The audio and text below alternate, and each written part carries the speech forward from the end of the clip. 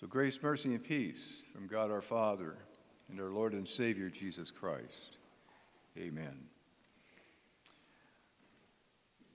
This week is 1 week before we celebrate Reformation, and we're going to kind of follow a road to Wittenberg here, as Bartimaeus followed Jesus into Jerusalem. Because it was about 500 years ago on October 31st that an unknown monk in the Augustinian monastery picked up a hammer and picked up some nails and a poster. He walked down to the town church and nailed the poster to the church door. On that poster were 95 statements that the monk had printed out. They were an invitation for anybody who thought they were qualified to debate any and all of those statements with this monk. A few people stopped, no doubt, and looked around what he was doing and then went on their way. It probably took just a few moments and a few blows of the hammer to secure that poster on the door.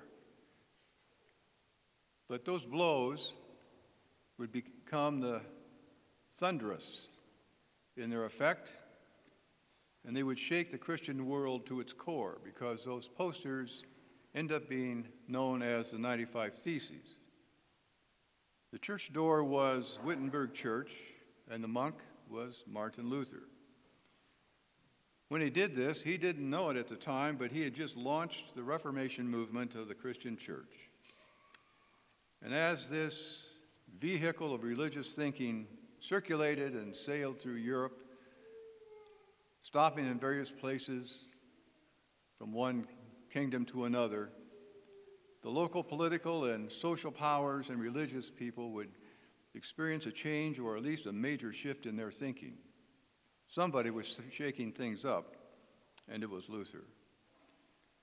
Well, at some point, someone took down Luther's posters, and they took it to a printer, and the printer put it in his press, reproduced it, and circulated it to thousands of those who could read, and to thousands more who couldn't read. So then, as today, the latest technology in the world, the printing press, empowered people to think for themselves about the truth of the statements that Luther had listed. And that included, by the way, the Pope of Rome. All the way to Rome, he heard about it. Pope Leo understood that these 95 Theses were an attack on his legitimacy as leader of the Christian world. Now, Pope Leo was not a person who would avoid a fight or a battle. He was a warrior pope, a leader of armies who would set out to subdue any threat to his power. And Pope Leo did just that with Luther. He marshaled the full force and the power of the Catholic Church and brought it down on this one monk from a monastery in Germany who up to now, or up to then, was unknown and without any influence at all. As a result, I think you could say that Luther became the first theological celebrity of his time. But Luther would not accept that label, and he would always insist that it is Jesus Christ who is the shining star in the dark heavens of religious oppression. So our mission today is not to commemorate the birth of the Reformation or the beginnings of the Lutheran Church. Next Sunday, that's the appropriate time for that, as October 31st is next Sunday. Today we're going to take a look at what it means to live a lifestyle that became the banner name, the banner slogan for the whole Reformation movement. And that banner reads, "The righteous shall live by his faith." These words are recorded in the book of Habakkuk, an Old Testament book. You've probably not run across it. It's very short. Habakkuk was a very minor prophet. But St. Paul quotes him at least twice in Romans and Galatians. And these words, "the righteous shall live by his faith," captured Luther. And when he realized what it meant, he saw that the righteous shall live by faith is the thread that unites all of Scripture in Jesus Christ. The righteous shall live by his faith. Powerful words, simple but powerful words. How powerful? Well, Jesus said that if we had faith no bigger than the size of a mustard seed, an extremely small seed if you've seen them, we could say to a mountain, move over here, and it would move. The Apostle Paul said, we walk by faith, not sight. So for believers in Christ, seeing is not believing. It's just the opposite. Believing is seeing. And what we believe is that Jesus died on a cross for our sin, that God raised him up from the dead on the third day. Faith in Jesus means, now faith is being sure of what we hope for and certain of what we do not see. And faith is also the assurance of things hoped for and the conviction of things not seen. Conviction is to be convinced that the things we believe are real are actually real, because the author and the finisher of our faith is Jesus Christ himself, and he is the focus of our faith. Bartimaeus, in his short encounter with Jesus, shows us how a person comes to believe in Jesus Christ, to become a righteous person, how their faith is focused on Jesus. Bartimaeus is a blind man. We've heard that mentioned a couple times already, begging on the streets of Jericho, and the crowd is following Jesus as he walks through Jericho on his way to Jerusalem to face his final week on earth. And the streets of Jericho are crowded, and Bartimaeus learns that it's Jesus who is passing by, and evidently Bartimaeus has heard about Jesus and what he's done in other places. And he immediately begins to call out, Jesus, Son of David, have mercy on me. He keeps calling out, hoping that Jesus will hear him over the noise of the crowd, and the crowd tries to silence him, but that just makes him cry out all the louder. He had nothing to lose. Jesus, Son of David, have mercy on me. Well, Jesus hears Bartimaeus, as we've heard in the lesson in the gospel, and tells his followers, go get this man, bring him to me. And they do, but Bartimaeus doesn't have to be invited twice. He hears that Jesus wants to see him. He throws off the blanket that collects his coins. He springs up, is what the text says, and goes to Jesus, the Son of David. He goes to the focus of his faith. You see, Bartimaeus heard the gospel, the good news, that Jesus was coming by. And by faith, believing Jesus could heal him of blindness, he called out to Jesus for mercy. God, the Holy Spirit, created this faith in Bartimaeus, focused it on Jesus, and Bartimaeus asked Jesus to give him his sight, and Jesus responded, your faith has made you well. So immediately he could see. He could see, and he followed the focus of his faith, Jesus, as he continued to walk Jerusalem. And there in Jerusalem, I don't know if Bartimaeus went that far, but if he had, he would have been able to see with his own eyes Jesus suffering torture, being nailed to a cross and dying. Things Jesus did for Bartimaeus and every other person who lived in darkness, spiritual or physical. Have you ever called out to Jesus? Have you ever been in a situation or had a lifestyle problem from which you needed to escape, but you just couldn't escape? You were hedged in in every direction. Have you ever been separated from the help that you need? And have you ever felt that you've been isolated from the help available? And maybe even you see your life at times as not worth continuing. Do you see yourself as sitting with Bartimaeus on his blanket calling out, Jesus, Son of David, have mercy on me? Jesus, Son of David, have mercy on me. The call comes from the heart. Jesus, Son of David, have mercy on me. We can even sing our call out to Jesus in these words of the gospel song, pass me not, O gentle Savior, hear my humble cry. While on others you are calling, do not pass me by. Jesus, Jesus, hear my humble cry. While others you are calling, do not pass me by. Fanny J. Crosby wrote those words. In a way, she sat on that blanket with Bartimaeus. She was blind all her life, from her birth in 1820 to her death in 1915. She wrote the words of that song, that chorus, 40 years after her birth. And it was only one of the 9,000 hymns she composed that are still in American gospel songbooks today. You see, Fanny Crosby knew about Bartimaeus, and she knew about the miracle Bartimaeus received. And Fanny Crosby also knew Jesus. For 48 years, she must have wondered why she still sat in darkness. And her song, "Do Not Pass Me By," comes from her heart. Well, could it be that Jesus had a purpose in mind that included Fanny touching the lives of all of us who think too many of our prayers have gone unanswered? And so could it be that we think we might as well stop praying for answers that will not come? Or could it be that our prayers are being answered?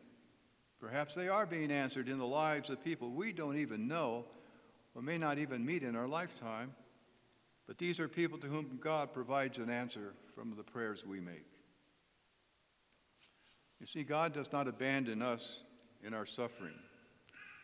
He walks with us through our valleys, and in our valleys, our physical eyes see the suffering and see all the problems and the trouble. And our eyes of faith see the blessing, Jesus Christ. And that blessing can be shared. For instance, when I'm on my job and I'm in the hospital and I'm visiting with some patients, there are times I receive a blessing and really inspiration from the patient's stories. And I tell them that in spite of your illness and severity of it and the grim outlook you may face, you are a blessing. God is making you a blessing, even in your suffering. For years, St. Paul prayed to God to relieve him of a thorn in his flesh. Now that sounds like a minor annoyance, and we don't know exactly what it is that bothered him, but he didn't want to have it anymore. He was through with it. St. Paul thought it got in the way of his mission work. Well, God told him that he needed that thorn to do his mission work. God said, "My grace is sufficient for you to manage it, so let's get on with it." And God's grace, knowing that God will manage it for us, encouraged St. Paul, and for thousands of years has encouraged Christians who have also experienced those thorns in the flesh. God's grace will get us through it, as he did St. Paul, as he did for Fanny Crosby, and for Christians everywhere. Well, how do we relate to the experience Bartimaeus had? We pray believing Jesus hears us. We believe that every prayer is answered. And we are promised the following in Scripture in Romans chapter 8, verses 25 and following. If we hope for what we do not see, we wait for it with patience.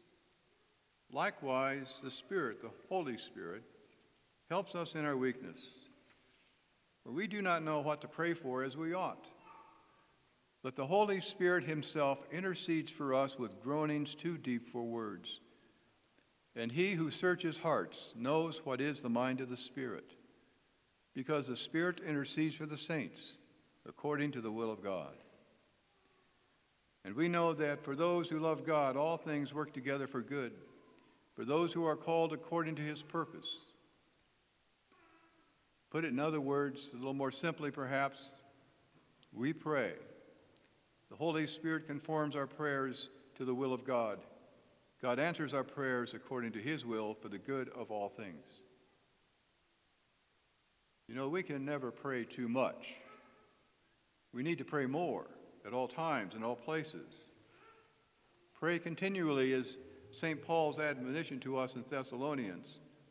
And we can never ask for too much according to the will of God.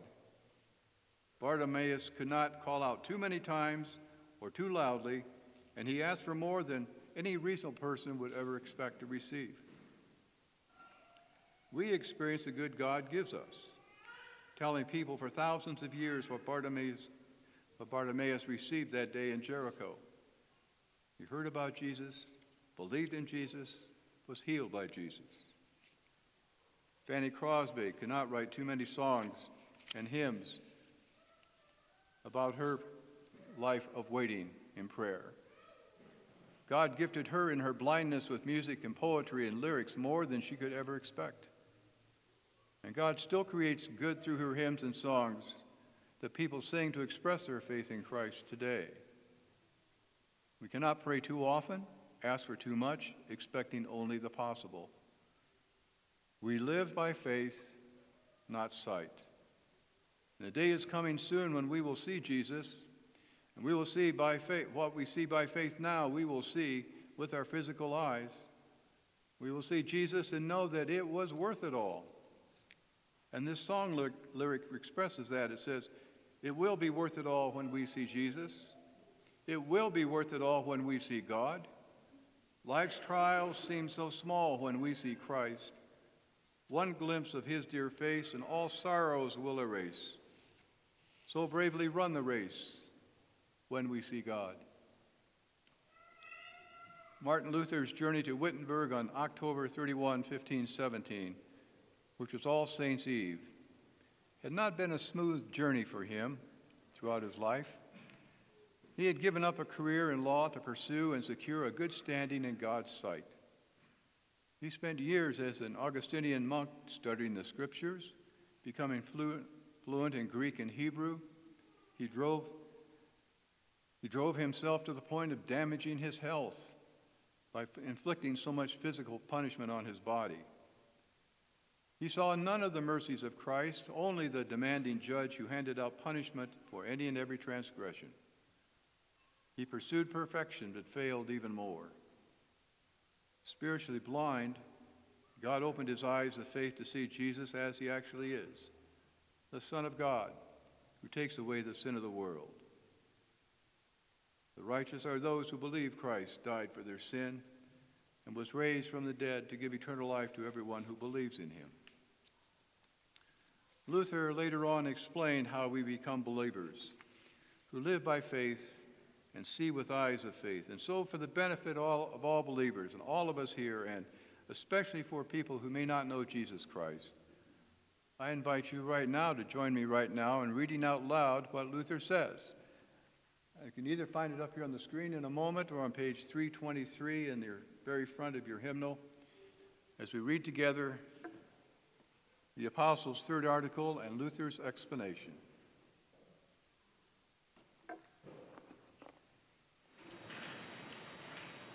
We believe together, I believe in the Holy Spirit, the Holy Christian Church, and communion of saints, the forgiveness of sins,